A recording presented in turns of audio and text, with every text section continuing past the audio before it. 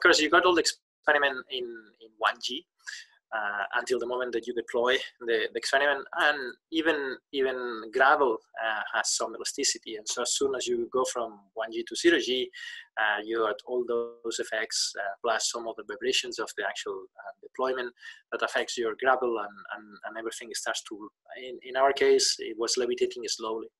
But even the first experiment allowed us to understand some characteristics, because what happened is that basically the ground became fluffy, I must say. It's very, very porous, extremely porous. And of course, if you add extremely porous material in the ground, then your lander sinks completely. And that's what we saw in the first drop. We are back with another episode of the Cold Star Project, the podcast about, scaling space companies. And I'm here with Dr. John Pau Sanchez. Thanks for being here. Thank you very much, and thank you for inviting me. You bet. So Dr. Sanchez is, he's got a doctorate from the University of Glasgow. He is a lecturer in space engineering at Cranfield University. And those of you who have heard the Florian Gaucher interview will know that Dr. Sanchez here is, well, I won't say you're his boss, but you're what's the word for it? Supervisor. I was his supervisor while he was here at Cranfield, right. Yes. Right. So I thought that was a really neat connection, and that was, for me, coincidental. I didn't plan that out at a lot.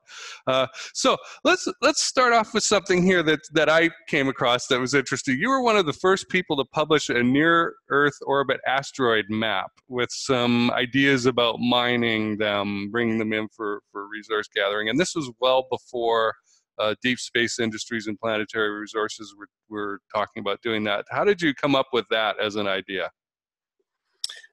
Yes, we have been working on low energy transfers, which means transfers that require very little delta V or capabilities, propulsive capabilities to actually reach different objects in the solar system.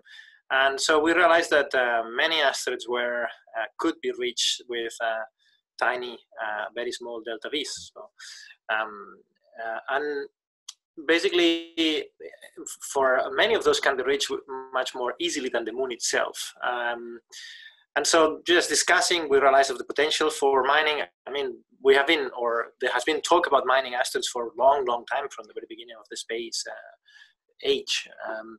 And so as a postdoc, that was my first year as a postdoc, one of the first things I wanted to do was to actually check in a statistical approach what is the amount of mass that is available at a given delta V. In terms of delta V at the end is equivalent to the energy change, or the energy necessary to reach a place. And so that was the thought there, just understanding what's the promise for asteroid mining, rather than computing particular transfers to particular asteroids, because those might exist or not depending on the launch date, so the actual the date in which you are going to launch. But understanding from a more statistical point of view then allows us to understand if there is actually a potential or potentiality on asteroid mining.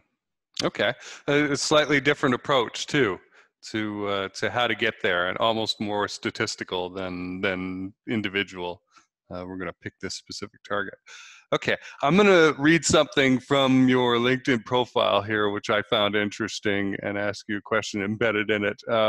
So you talked about some new rich families of exploitable orbits, which may enable radically new mission applications and services. What are some of these? Why haven't these orbits been used before? Well, I mean, as we improve our knowledge, the mathematical knowledge on how to describe orbits and compute them, take into account different perturbations and accelerations, then we are able to compute more families of orbits. And with these orbits, meaning periodic orbits, so an orbit that closes, or if doesn't close, is close to closing. So it stays on a bounded area, so it remains on a region. And so we are able to compute new families of orbits with improvements on the mathematics of astrodynamics, so the way that we calculate orbits.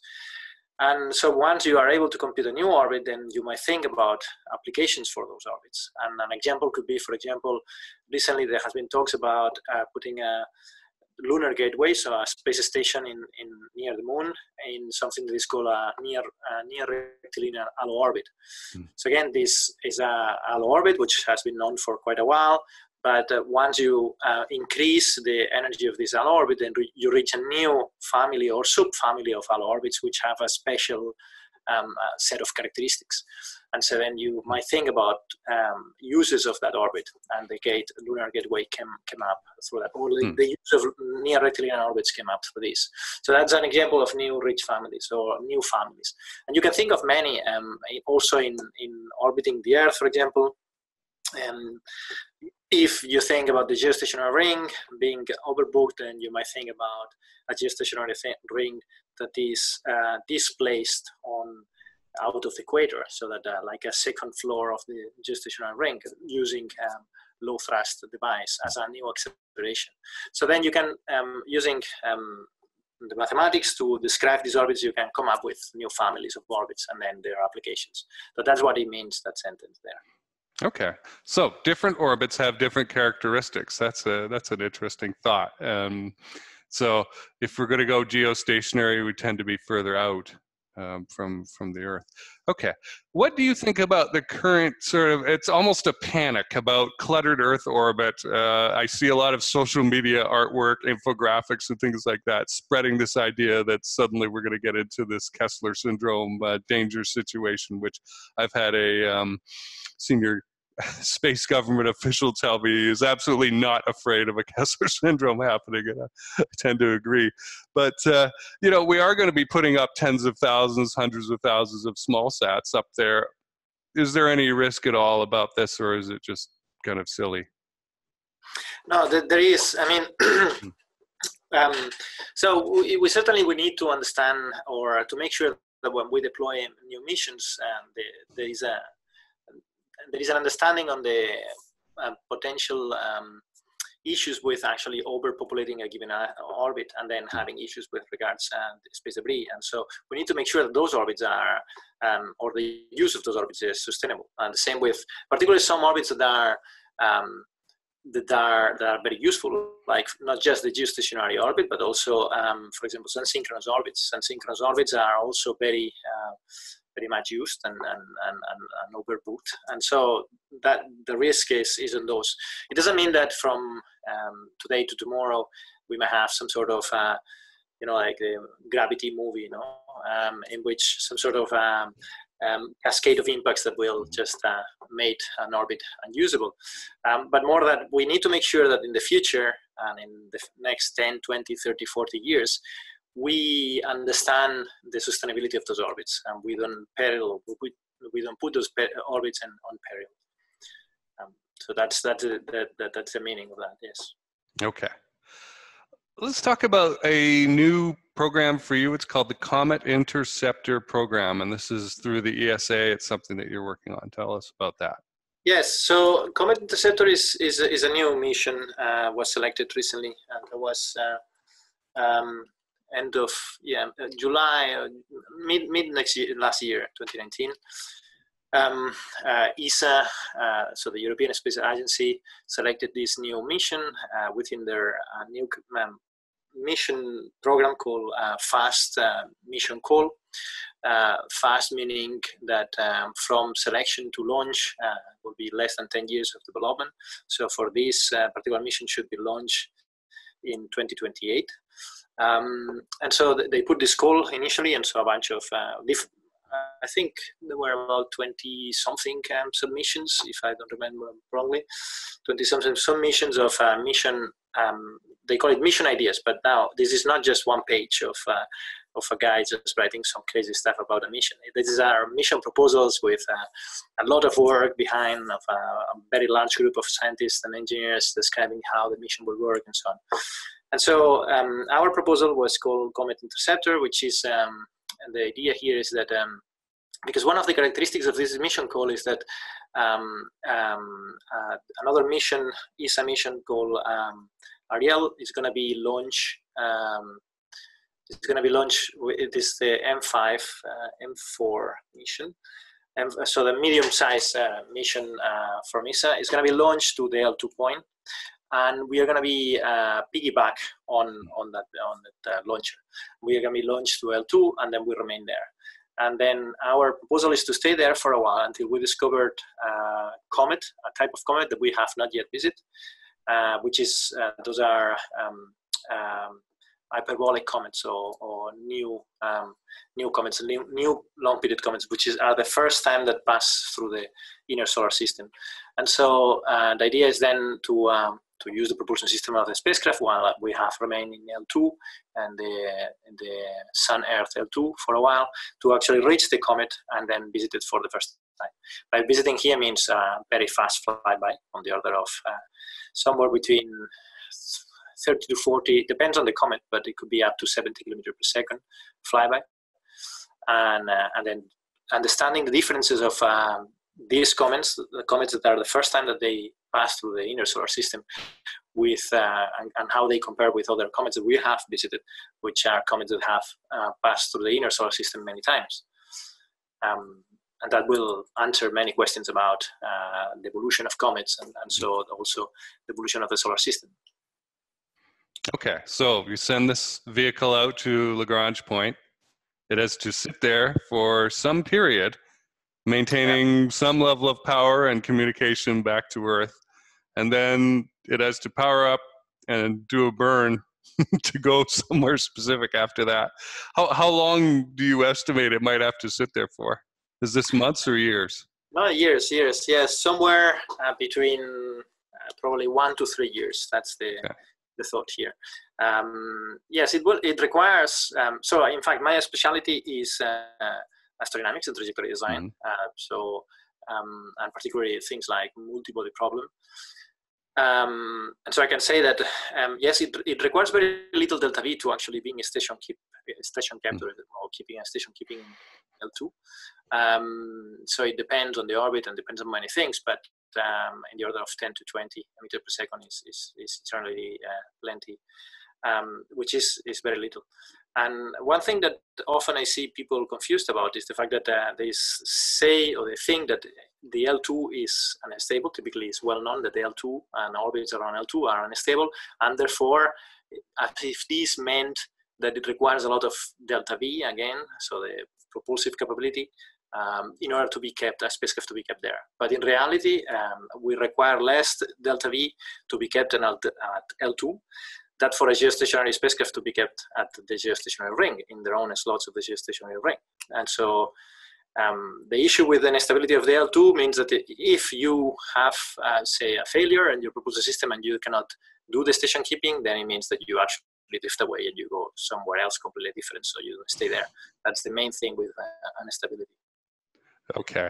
Other than the instability possible issue there, are there any other problems that could come up as it sits there for 1 to 3 years? No, apart from the station keeping, and potential failures of different things, but it should be, not specific with this mission. So waiting there for a number of years shouldn't be a big problem. One of the issues is going to be to decide to what comet and when we're going to be actually departing, because you only have one shot, so you need to decide well. So you might have a comet coming up, and you may be tempted to wait a little bit longer, or just to go ahead with this one. So that's it's going to be one of the challenges of the mission, just to be sure that we decide or we pick the best option. And another very interesting thing of this mission is that we might have a chance also to fly an interstellar object. So there have been so far 2 interstellar objects discovered. And so with LSST, the new survey and telescope, we might discover some one or so every year statistically. And so we might have a chance to actually have a good target to visit, so a good interstellar object to visit. And that's a bonus for the mission. Eventually, it could be the first mission going to an interstellar object. Okay. So you will do a flyby with this. You will not land on it. What sort of information do you hope to pull? And is this is going to be transmitted back to Earth, to a ground station, I take it? Yes. So actually, another of the novelties of this mission is that it's not just one spacecraft; it's three spacecrafts. Mm. So it's going to carry three spacecraft from Mothercraft and two daughter crafts, that we call them. One is provided and designed by JAXA, the Japanese Space Agency, and the other two are provided and operated by ESA, the European Space Agency. And so each of the spacecraft will, once we are close enough to the comet, will separate and will follow slightly different paths. And they will then be the first, it's going to be the first mission that takes simultaneous measurements of the different characteristics of a comet simultaneously over the flyby in different positions. In this way, we will be able to understand the physics behind the evolution of the comet and the evolution of the comet much better. And well, we carry a bunch of different payloads, scientific payload, in the different spacecrafts, from obviously cameras to magnetometers, etc. So yes, so one of the nice things of the mission is that it's going to be three different spacecraft flying at the same time. But again, we cannot land, because to land it will represent massive delta V, but impossible because these objects are moving very fast. But we can pass very fast around there. So that's what we are going to do. Okay. And what kind of propulsion method are you thinking of? Well, it keeps on changing. Initially, it was chemical, then it went to low thrust, now it's back to chemical.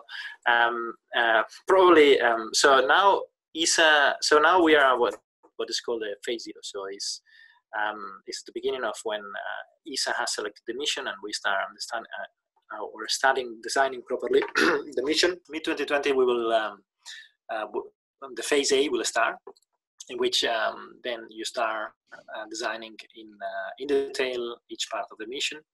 And in there, we will start finalizing the decisions of what sort of propulsion system we are going to use. The chemical propulsion system is seen as suitable, and the low performance of the two options, but because one of the issues also with this class of the mission is that this is relatively low cost compared with other interplanetary missions that ESA has launched. The budget for this mission is 150 million euros, so it's quite little for an interplanetary mission. I think that a medium class in ESA is about 500 million, so it's substantially smaller than a medium class. Although here we don't need to pay for the launch, because it's provided anyway for the other mission, bigger mission. So yeah, at the moment it's chemical propulsion, but it might go back to low thrust or even hybrid propulsion, so combining the benefit of the two. So we'll see how it evolves the design. I mean, this is a long-term thing here. It's 8 years until the planned launch, assuming there's no delays or anything like that. Yes. And it's got to travel out to L2 and then wait a couple years and then go out to the object, which could take much more time as well, and then give you the data back. And so we're looking at 15 years maybe? Yeah, potentially the whole mission lifetime, yes. But it's standard with many missions from the beginning, because this was selected last year, so we are in phase 0. So that's the very, very beginning of mission lifetime, in which we are in the preliminary design phase of the mission. And yes, it takes many, many years. Rosetta was a much longer mission, and well, it took very, very long. The same with Bepi Colombo and many other ESA missions, and the same happens with NASA missions. So yes, typical for an interplanetary mission. It takes many, many years. Right. The conceptual design, the conceptual thought of the mission to the actual end of life of the mission. So you have to wait quite a long time to find the results of your baby.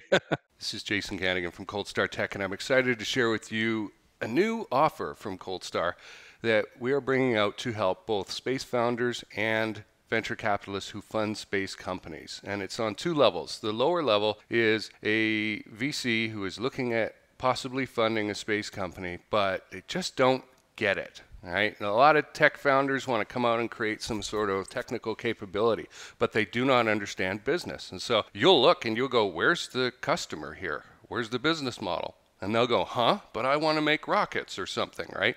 And it's really cool. Well, that, as we know from the dot-com era, is not a viable business model. And so you bring us in. We've got great technical expertise on the space side, folks who have done this sort of assessment before, like our technical engineering advisor, Dr. Rick Fleeter, myself in the process engineering field, plenty of other people with brains to look at this problem so that you don't have to blow your brains out trying to figure out how to make this work. And on the company side, it's a benefit for them because we will show them the roadmap to how you're going to get funded, how you will want to fund them, what changes to make to get VCs excited about putting money in. And so that's good for you. Right? The second level is at a deeper and higher level at the same time. It is for venture capitalists who have given a seed round to a company, a space company, and that has gone on for a little while, 6 months, a year, something like that. And it is time, as COVID has made it, to double down or get out. Those are pretty much the choices, right? It's time to invest further in a thing we already know, which seems to be the direction VCs are going in right now. They don't seem to want to look at new things or stop, just kill the project. And so the good news is, in that situation, there's a lot more going on. There's more meat for Coldstar experts to get in and analyze, right? You're going to have processes in place, whether they know it or not. We'll be able to flowchart those and maybe accurately document them for the first time so we can get some kind of value chain going in the organization. We'll be able to test whether the leadership is the right group of people or whether you're missing something, the strategic direction, the business model, all this stuff. So if this sounds interesting to you, reach out to us. You can email me at jason@coldstartech.com or just connect with me and message me on LinkedIn. That's probably the best way to do it. And I am excited to talk to you. The kind of transformation that we're able to offer here is beyond anything you'll see out there. And as a VC, this will save you so much time and energy, right? Like if you're a VC and you've got 100 companies to look at, you've got 3 days a year to look at each one, maybe, right? That's not really good enough, is it? Wouldn't it be better to have experienced, expert space people who understand space, right? Look at this investment and tell you, here's a grade, right? Here are several grade areas. Is this thing ready to pour gasoline on the fire, or is it just going to go up in smoke? This is Jason Kanigan from Coldstar Tech. Let's get back to the interview. Well, let's move from a flyby to actual landing on things. You and Florian Gauche worked on a project about landing CubeSats on asteroids. Tell us about that. I'm interested in your point of view on this project.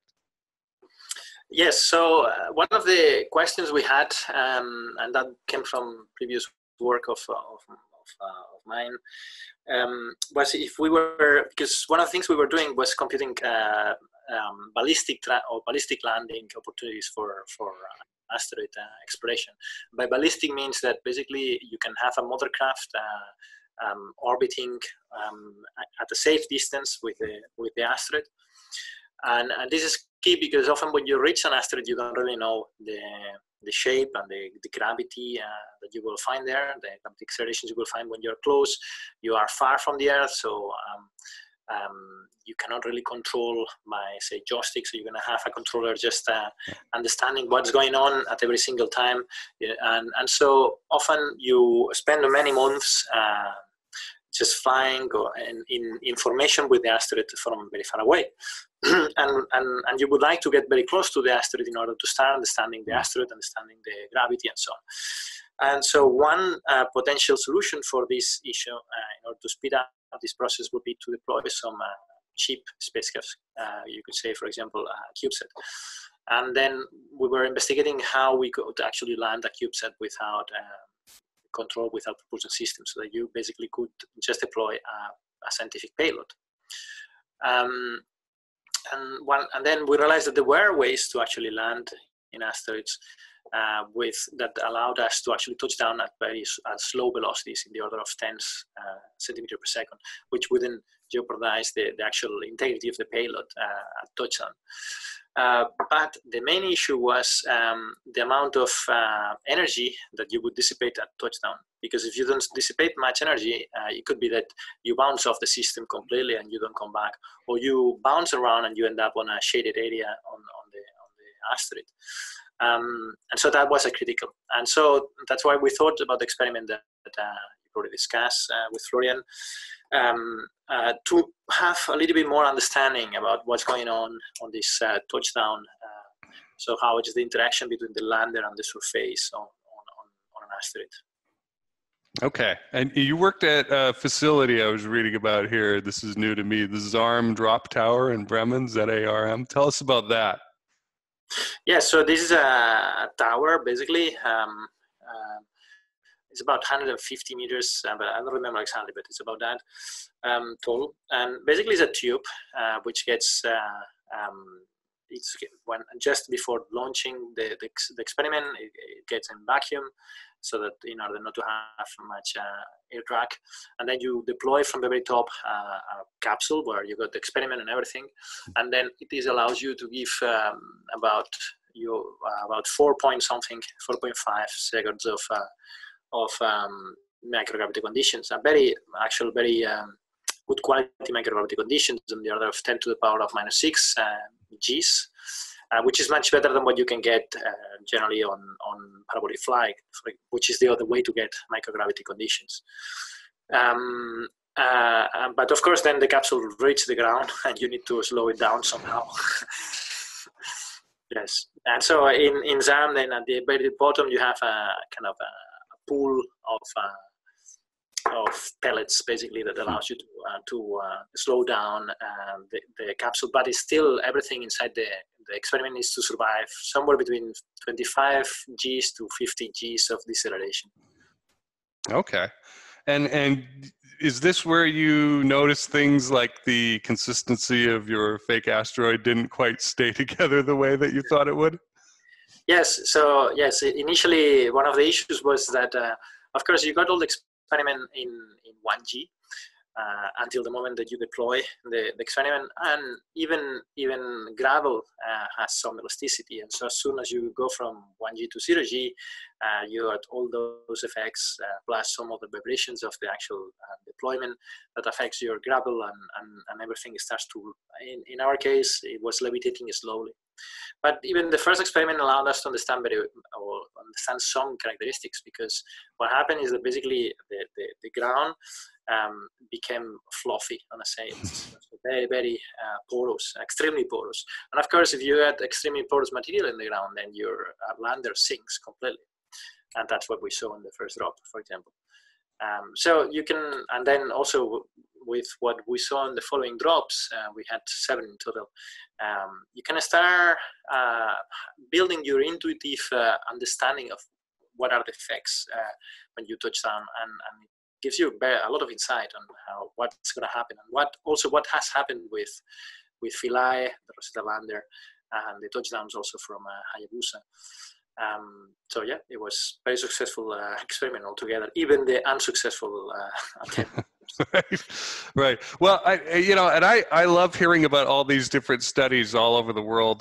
There's folks making beds of lunar material to simulate what that regolith is going to be like, and this is just as useful. So I'm curious how you get this knowledge out. The two of you were working on your paper for submitting it, I guess, for journal publication. Tell us about that process and where you're at. I mean, as far as I know, this ended like a day or two ago. Yes. Yeah, we submitted recently. I think it was last week. Yes. So basically, the way to disseminate the results. We have gone to different conferences and we have presented the results. Also, I mean, the people who are working on this particular problems, they saw our work, and we actually got contacted by some of the people, for example, working with Mascot lander that was deployed by Hayabusa 2, just to understand a little bit more our results and share that knowledge. And we continued working on that document, the final description of all the experiment and the results, and we submitted recently to Ars Astronautica. Now, what's going to happen is that this gets peer review, so reviewed by 2 to 3 reviewers, which are going to be also scientists working on the field, and then we receive their reviews on an anonymous form, so we don't know who they are, and then we need to reach sufficient quality of standard of quality of the publication before we get published. But I'm confident that the paper is well written and has very good results. So should be right. Okay, and so with this study, you've learned quite a bit about microgravity and how to land a small satellite on an asteroid, which is a weird thing, right? It's not a boulder flying through space. I think the general public needs to understand it's often just a mashed together, held together by low gravity forces, mishmash of different materials in that. And so you've learned, okay, if we come in and we don't know how to slow down, or we don't hit too or hard enough, the thing will just bounce off and we'll either fly back out into space or land in a place that's hundreds of meters away from where we wanted to, and it's not useful for what we wanted to find out. What is the next step? Is there a next step in research on this? Yes. So now at Cranfield, for example, we are working on guidance, navigation, and control algorithms for the lander, potential CubeSat landing, which should be able to interpret or understand its own position, and then understanding what's the path that is following, and doing some prediction of where it's gonna fall, and potentially then either transmitting this information to the model craft or even taking some decisions about some controls. But the controls is still not, because with such a small gravity, so you are in microgravity conditions again, any small error on the propulsion system might not be might be difficult then to counteract. So it is an issue. That's why we were trying to do ballistic landings, so just that you drop it, but one of the things that is needed for the future of exploration of asteroids and just the future of interplanetary missions in general is autonomy. Autonomy meaning the capability of the spacecraft to understand its position, its velocity, and take decisions about it. So if it's not on the right path, then perform some correction maneuvers. Up to now, all the interplanetary missions had very, very little autonomy. So typically the autonomy that you had was more on the, for example, the landing of a lander in Mars that should have to be autonomous because of obvious reasons, because you cannot really control it on those minutes that is falling and so on. But and you can see the challenges. So many landers have actually crashed rather than land because of that lack of because of the difficulty of having an autonomous vehicle that is able to respond well. So the same with asteroids, asteroid exploration.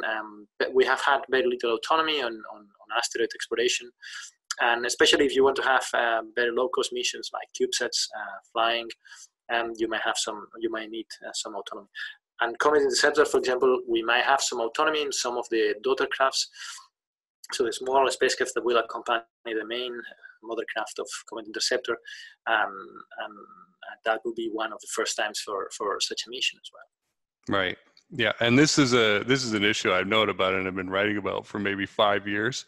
You're not going to have a human pilot out there. That's very unlikely, and the distances are so long. Again, I'm saying this for the general listener.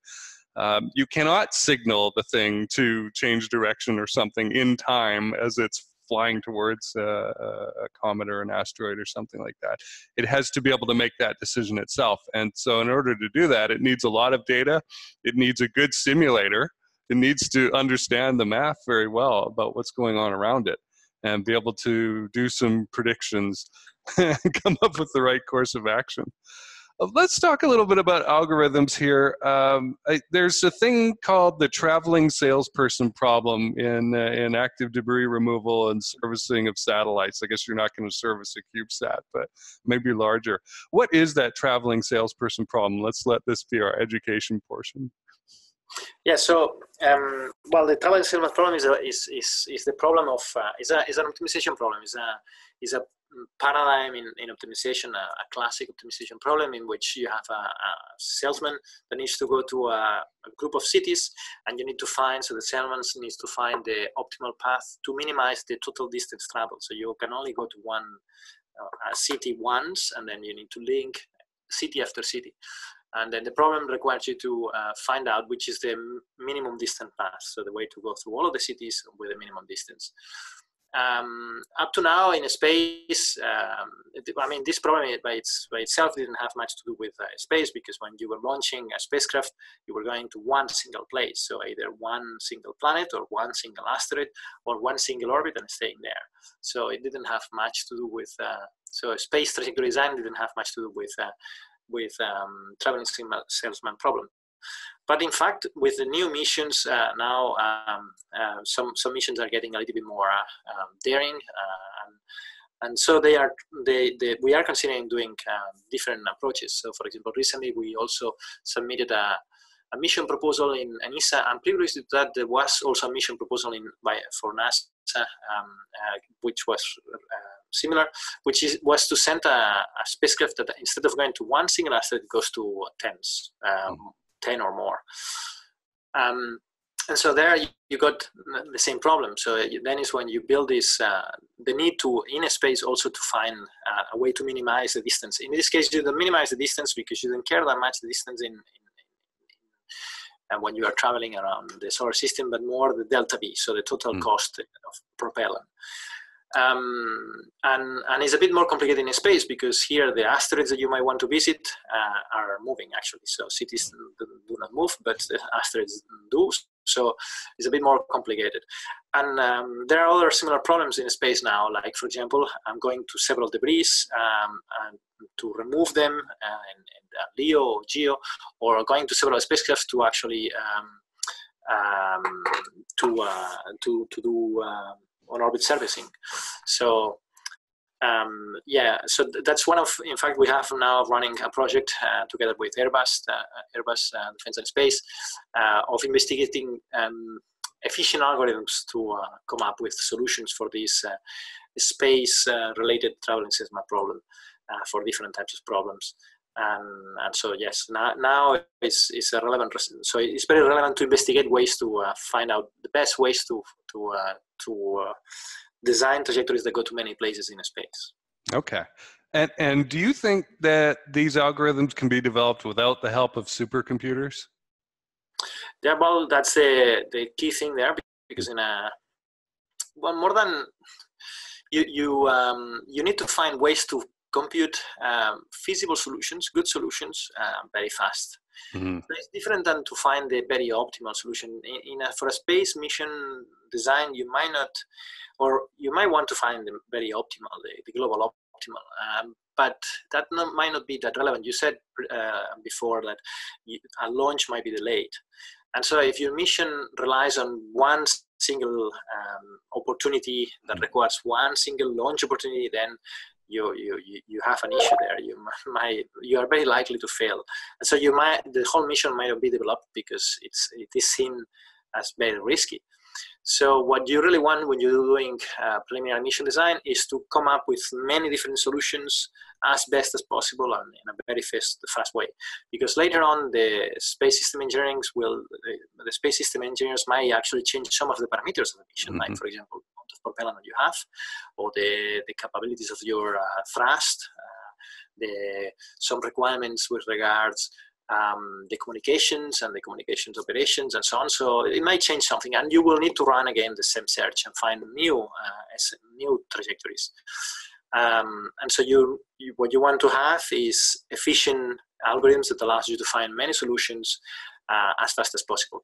And you don't want to have, ideally, you don't want to use supercomputers. You want to use standard, perhaps some clusters, some good set of power stations, but not a massive supercomputer.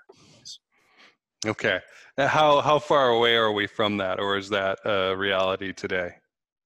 Well, you can have good solutions, and generally you have, for example, there is a very interesting exercise that is run every year and something, which is the GTOC, which stands for Global Trajectory Optimization Contest or Competition, which is sort of a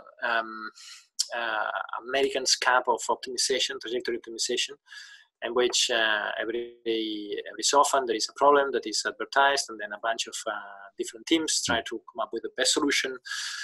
and then the winner organizes the next event, which generally happens 1 year after. And there has been many of these sort of problems that have been proposed before, and there were many interesting solutions and very, very, very good solutions that were submitted. So we do have the capability to come up with good solutions, but there is always room for improvement, especially if you want to be able to have very flexible algorithms, so algorithms that can tackle as many different problems as possible. So in that regard, yes, there is a lot of research to be done still. Okay. Well, let's finish up then with this question. What are you looking for, Dr. Sanchez? What is the future for you? What is of interest to you?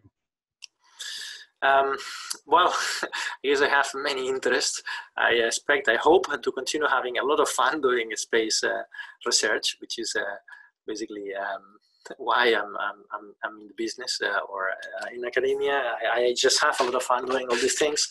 I hope that Cranfield and my research group continues developing the GNC, the Guidance, Navigation and Control for small spacecrafts. And I hope to have the opportunity to launch or to be involved in a mission, perhaps Comet Interceptor or smaller CubeSat-related missions, which requires to actually put on board these guidance and navigation algorithms and actually see them working and hopefully working correctly. So that's what I hope and hoping to see in the future. All right. And if anyone wants to get in touch with you, what's the best way to do that? Email, the university email, or LinkedIn. I'm easy to find in LinkedIn as well. So yes, probably these two are the best. All right, Dr. João Paulo Sanchez, thanks for being here today. Thank you again for inviting me. It has been a pleasure. This is Jason Cadigan from Cold Star Tech. Thanks a lot for listening to this episode. I hope you enjoyed it. If you do want to get email notifications of upcoming episodes or episodes that have just been released, and maybe a little news sprinkled in here and there, you can sign up for email notifications at coldstartech.com/MSB. That's short for Make Space Boring. That's another little show that I do. It's once, twice, 3 times a week, something like that. Anytime there's news or an update on who I'm meeting and what I'm studying in the space field. So you can go check that out. On the YouTube channel, I can do something that I cannot do on Anchor for the audio only side of things. The YouTube channel allows me to have playlists, and so you might want to go to the channel, the Cold Star Tech channel, and check out those playlists, because you will find you can go down a rabbit hole basically into several areas like space law and policy, small sats, and I think that's a lot easier than trying to scroll through 130 episodes or something like that, looking for the thing that you want. So I recommend going and checking that out. And remember, if you're ready to take your space business to the next level, or you're a VC looking for deep and very valuable insight into a space company you're looking at investing in or investing further in, come and talk to us. Thanks for listening.